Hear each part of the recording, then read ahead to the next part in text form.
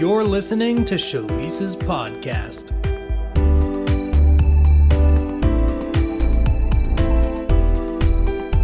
Father, we thank you for another podcast. Thank you for this opportunity to hear from you. We thank you that you are good and that you are with us. You are in us. You are for us. And that we lack nothing. That everything you are, we are in Christ.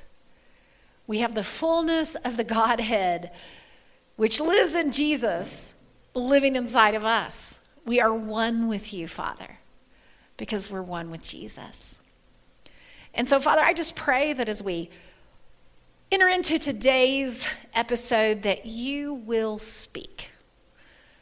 Speak to our hearts, speak to our minds, speak to our spirits, and teach us your ways, Father.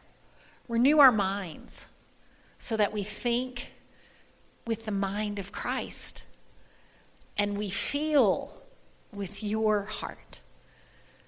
We just turn it over to you, Holy Spirit. You lead and guide us into all truth. Show us things to come. Enlighten our eyes. And help us to grasp and understand and know at our deepest parts of our being the truth that sets us free. In Jesus' name, amen. Well, in my last podcast, my first podcast, after pretty much a long break, I just kind of came out, I don't know if that I'd call it swinging, but I came out with, I don't know, maybe not necessarily a message that I would have planned to come out and talk about, but I really feel it was a God-inspired message, and I called it God's Agenda Part 1, and I'm going to pick it up in this podcast, and I'm calling this one God's Agenda Part 2, and I really do want to talk about the importance of getting on God's agenda in this hour. Obviously I'm recording this podcast here in the United States, and we've got listeners all over the world. So you may think, well, I'm not sure how this applies to me, but I do believe that what I am speaking is a global problem. I don't think it's just a United States problem. I think it's a global church issue. And I want to try to talk about it today really with the heart of God. I really am not one of those preachers that calls people to repent a lot. And that really was a lot of the last podcast. And if you haven't heard that one yet, I encourage you to go listen to it. But in this episode, I really want to break things down a little bit more to the real underlying problem. Because, one of my team members had spoken to me after the last recording and said, the challenge, Shalice, in these podcasts is that both sides of the political aisle think that they have God's agenda. And the blindness that is driving so much division and just ugliness in our culture right now is... I talked about that being pride, but the problem with pride is that it really is a blindness. People really think that they're right and that they really have God's agenda. In the last podcast, what I said was God's agenda is love. I read from 1 Corinthians chapter 13, and I talked about the fact that our destiny is to be conformed to the image of Jesus, which is love. And I think the problem sometimes with saying that is that we've been programmed, specifically in the Western evangelical church, to think that love looks like truth, or that love is standing up for the truth, when that is not necessarily the way love works. It is absolutely the way the law works. It is absolutely the way when we are fellowshipping with the tree of the knowledge of good and evil, how that works, how that looks. It's always about being right. It's always about being on the side of truth. At the expense, by the way, of whatever it costs. And what I want to share is that there's something that God values above everything.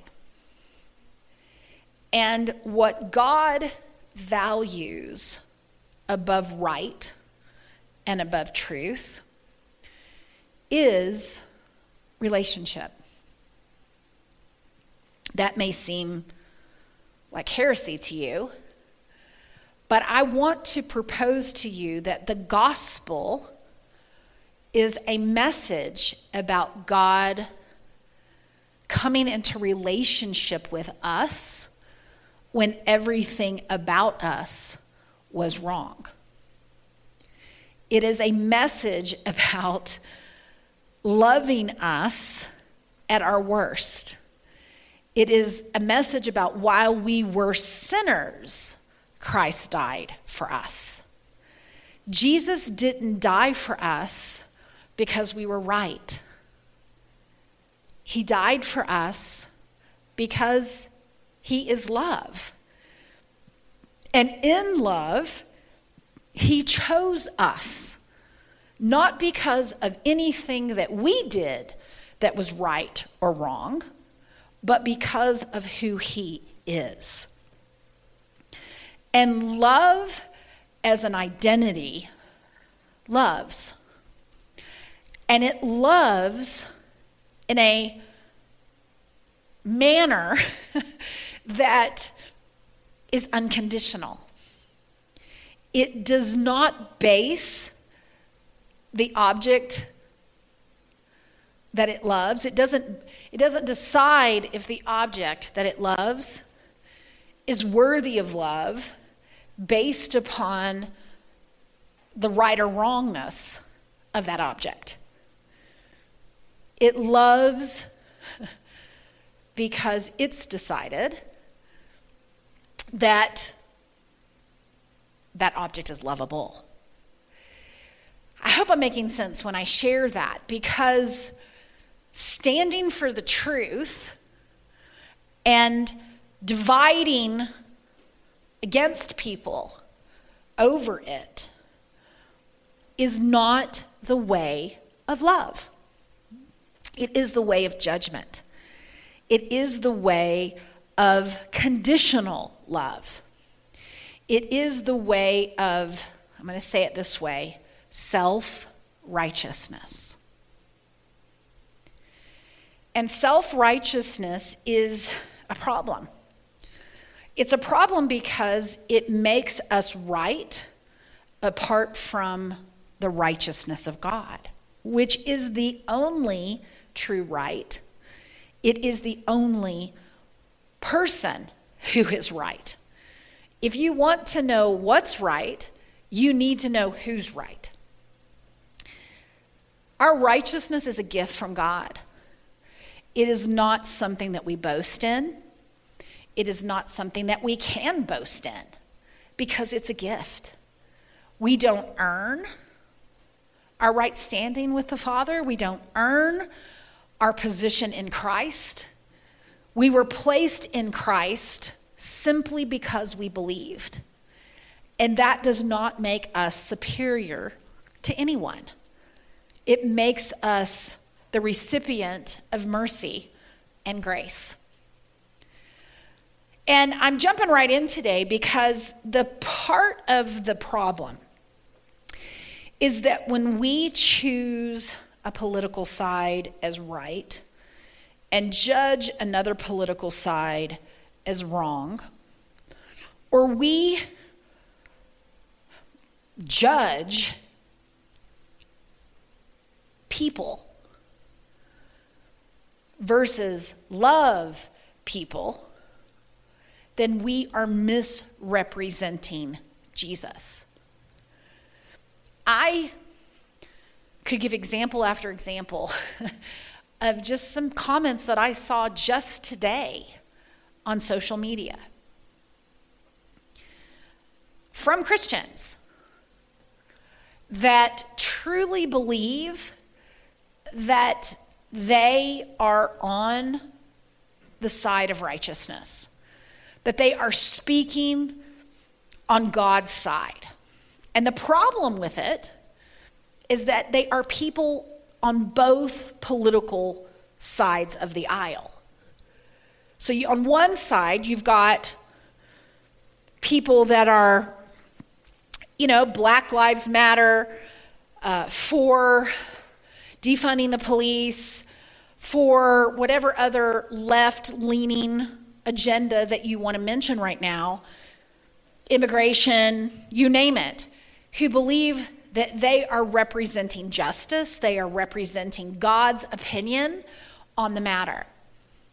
And then you've got people on the right side of the aisle that are, Blue Lives Matter and all about, pro-life and whatever other topic that you want to pull out of the right side's agenda. And they absolutely are defending America for God. And so you've got two sides of the aisle, both speaking for God. And as someone who is called to minister the gospel, as someone who is called to fivefold ministries as described in Ephesians 4, I have a job. And my job is to equip believers for the work of their ministry. My job is to grow up the body of Christ into the fullness of the stature of Jesus. My job is not to pick a political left or right side of the aisle. My job is to help us grow up into all things Jesus and to demonstrate to a lost and dying world the character of Jesus Christ. My job is to teach believers who they are in Christ so that they recognize that they don't have an identity apart from Jesus, that they no longer are to eat of the tree of the knowledge of good and evil, that they are not of this world, that a political system you should not be known as a conservative or a liberal, but you should be known by your love. And when your Facebook feed or Instagram feed is more about a political agenda than it is about loving people, we are misrepresenting the heart of God. And I know it is easy. It is easy to get caught up in the fray. There is so many things to be potentially upset about.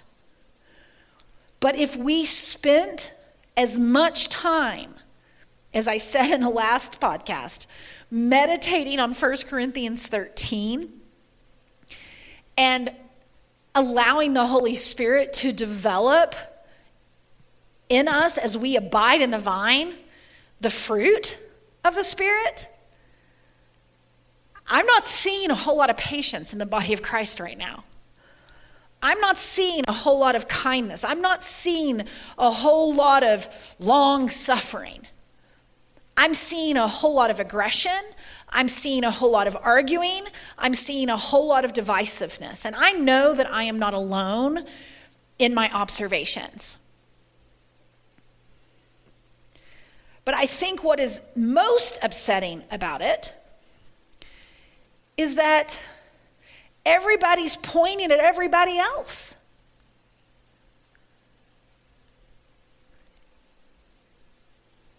And no one is really, apparently, thinking about their own fruit. One of the most, disturbing passages of Scripture to me was, after Peter denied Jesus 3 times, and then Jesus comes back and asks him, Peter, do you love me? And Peter just, would say, yes, Lord, I love you. And then he would say, feed my sheep. Peter, do you love me? And Peter would come back and say, yes, Lord. And he would say, feed my sheep. And then he came again, Peter, do you love me? And he comes back again, feed my sheep. And then Jesus prophesies Peter's death. He basically tells him that when you're old, you're going to be led somewhere you don't want to go. And here's what I know. When I read stories in the early church about the persecution they faced from their governments, I read about first century Christians that didn't believe they were worthy to die in the same way that Jesus did and would be crucified upside down. And I am not suggesting that we need to go to those extremes, but I am suggesting that something is very, very different between what we call persecution and what many Christians throughout the course of church history and even in other parts of the world face on a daily basis. And I think it's incredible how, when I read these stories of these first century Christians, how they would find themselves singing. They considered it an honor to be crucified like Jesus. But there is something about selfishness, self-centeredness, and self-preservation that is prevalent in today's Western Christianity that has lost touch with the truth of what love actually looks like.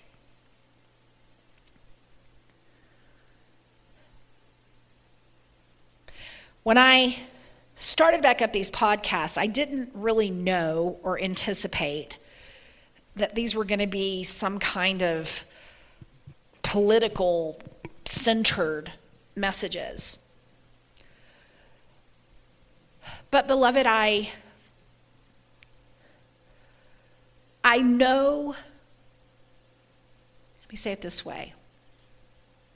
I can't stay silent, mainly because of where I've come from and the Jesus that I've been walking with for 25 years to 30 years since I met him.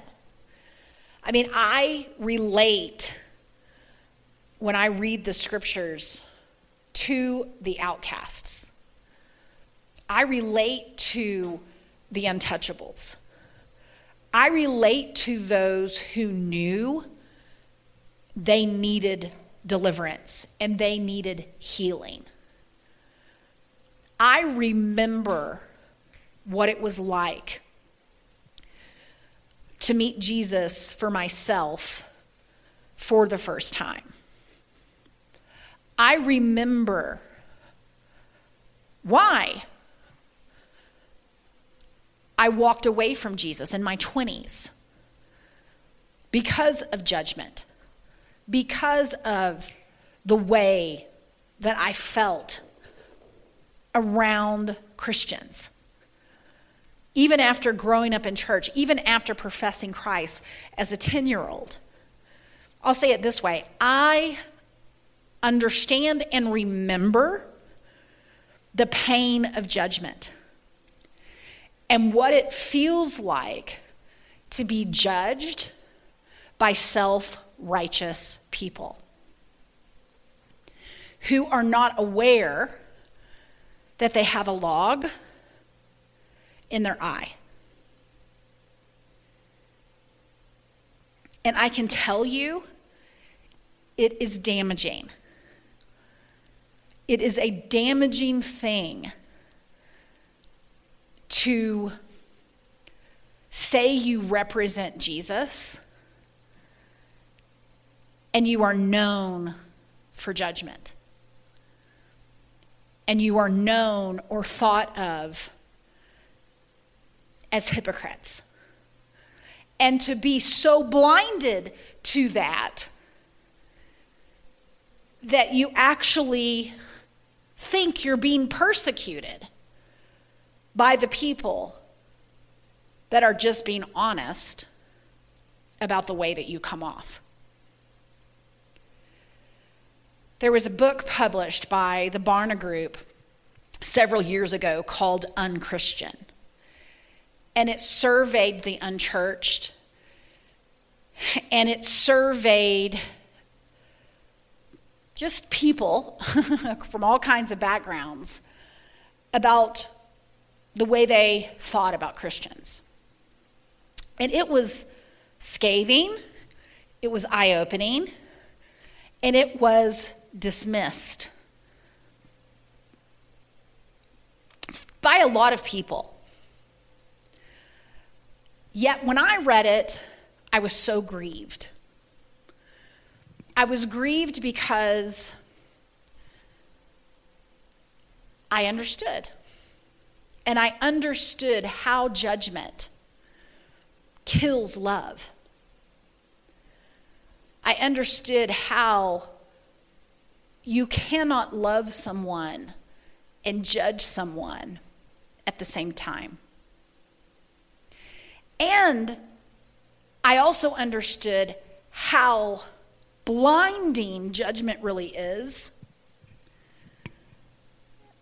because you actually believe when you're judging someone that you're in the right, and therefore you're self-justified in your judgment. And you never really realize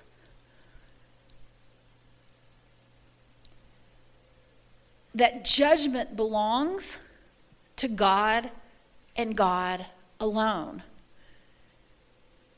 And that when you put yourself in that role, you truly have become a hypocrite.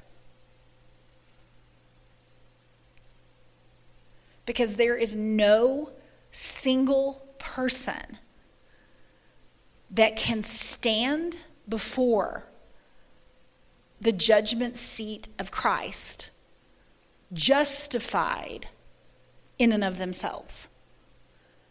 There is no one that passes the judgment test except Jesus. And you either have to take on his perfection and his righteousness, or you have to stand on your own. You cannot stand in the righteousness of Jesus Christ and throw stones. Jesus was the only one that could have judged the adulterous woman, and he was the only one who didn't. And so, beloved, the underlying agenda that truly has to be picked up is not about who's going to win this presidential election, because November is going to come and go, and there is going to be a winner, and there is going to be a loser. And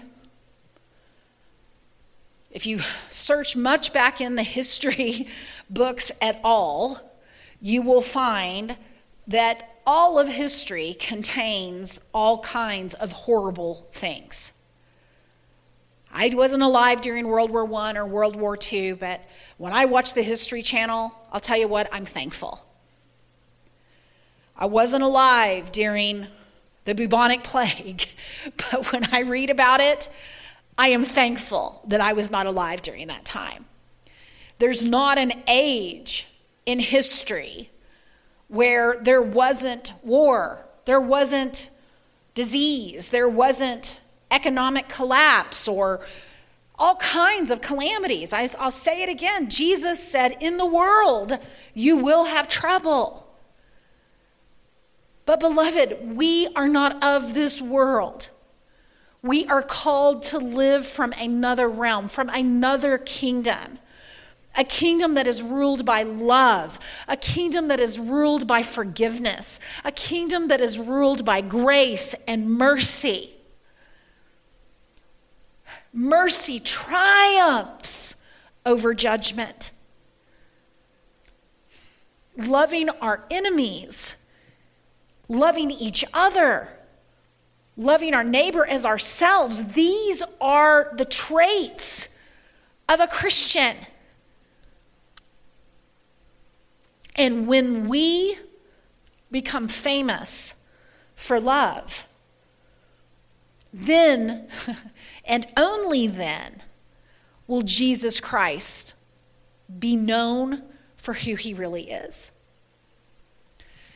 Mike Bickle gave a prophecy years ago, and when I heard it, I was drawn in. And he said this. He said, God is about to change the face of Christianity in one generation. And when I heard the prophecy, I was so excited because I knew that there was a part that I was to play in the fulfillment of that prophecy. And as I've followed various streams in the church over time, I have found that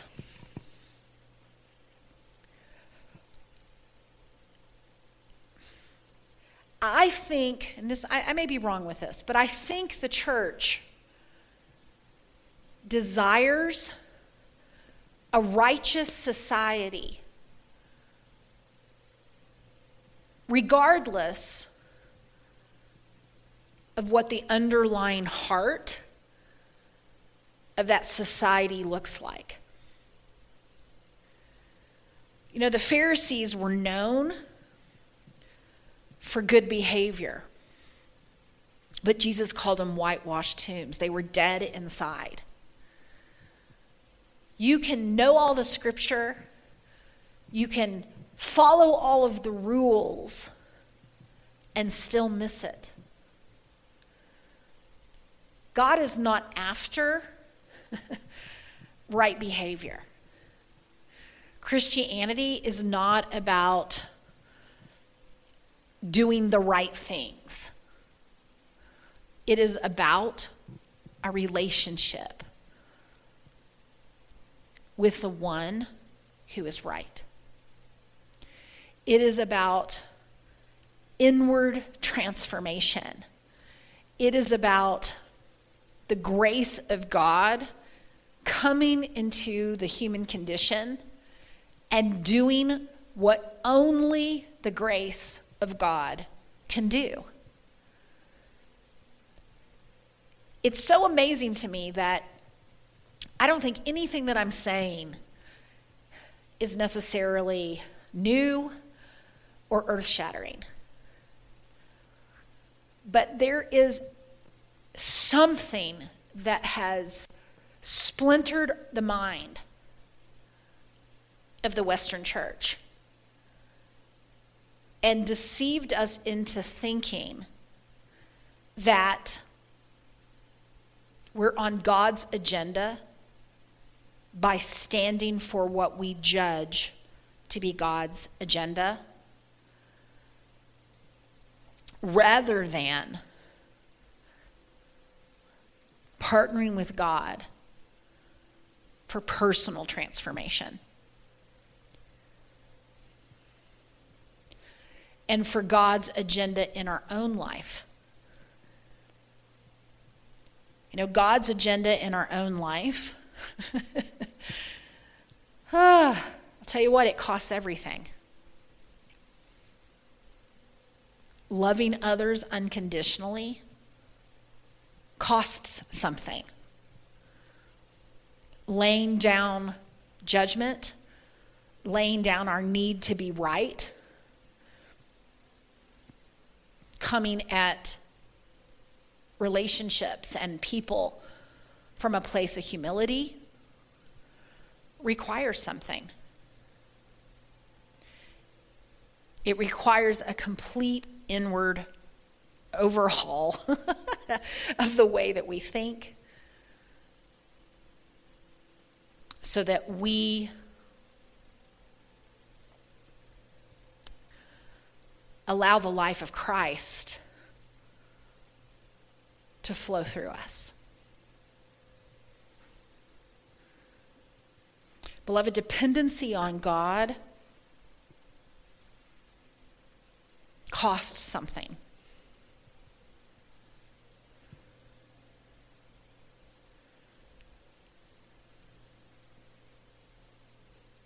Humility costs something. Apologizing to people, saying I'm sorry, costs something. And we have work to do. We have work to do in this country, not by supporting a political candidate. We have work to do in this country by learning to love our neighbor as ourselves. The message of love is not new, and it's not always the most exciting message, but it is the message that we need to major on it. In 1 Corinthians 14, verse 1 in the Amplified Version, it says, make love your goal. It says desire spiritual gifts, but make love the goal. And so I just want to challenge you practically. Challenge you practically to ask God, what needs to change in me? What's your agenda for my relationships? What's your agenda in my life? You're conforming me, Holy Spirit, to the image of Jesus. What does that look like in my life? Who are you asking me to lay down my life for? What enemy are you asking me to love? What neighbor are you asking me to love as myself today? What does love look like in my life? What does love look like in my relationships? What does love look like for me? And if you major on that agenda, I can promise, if everyone did that, our social media feeds would look very different. Our level of frustration would feel very different. Our relationships would be very different. Instead of bringing, our guns to the riots, we're going to bring the foot washing bath, the bucket, right, to wash people's feet. And I'm picking on both sides. So don't get mad at me if I'm picking on your particular issue, because it's on every side of every issue.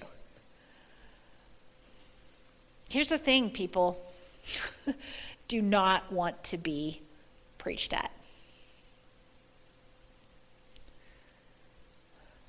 That does not transform anyone's heart. The good news feels good. And unless the gospel and Jesus that you represent is causing people that don't know him to flock to you, then I want to propose that it's not the gospel and it's not Jesus. The wisdom from above is pure. It's peaceable. It's easy to be entreated. And when I read my Bible, it was always the religious ones that were causing the problems. In fact, Pilate was ready to let Jesus go, but it was the religious ones that ultimately shut that down. I want to propose that we are not just fighting the world system or the political system or a political agenda in the Western world, but rather we are fighting a religious system. And the foundation of that system is a righteousness apart from Christ.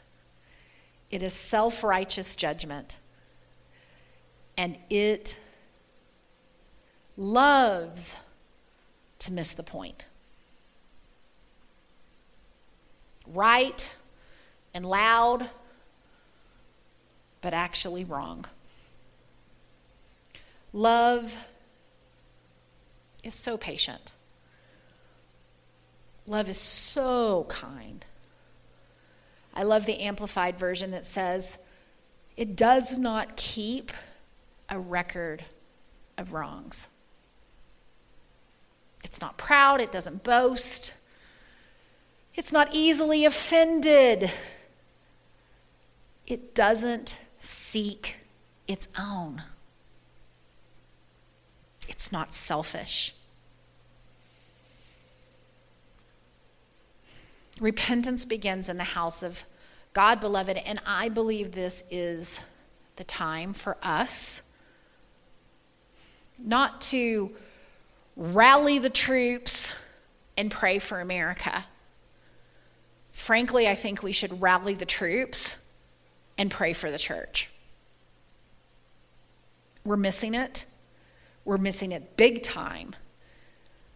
And we are hurting the cause of Christ. And we are misrepresenting Jesus.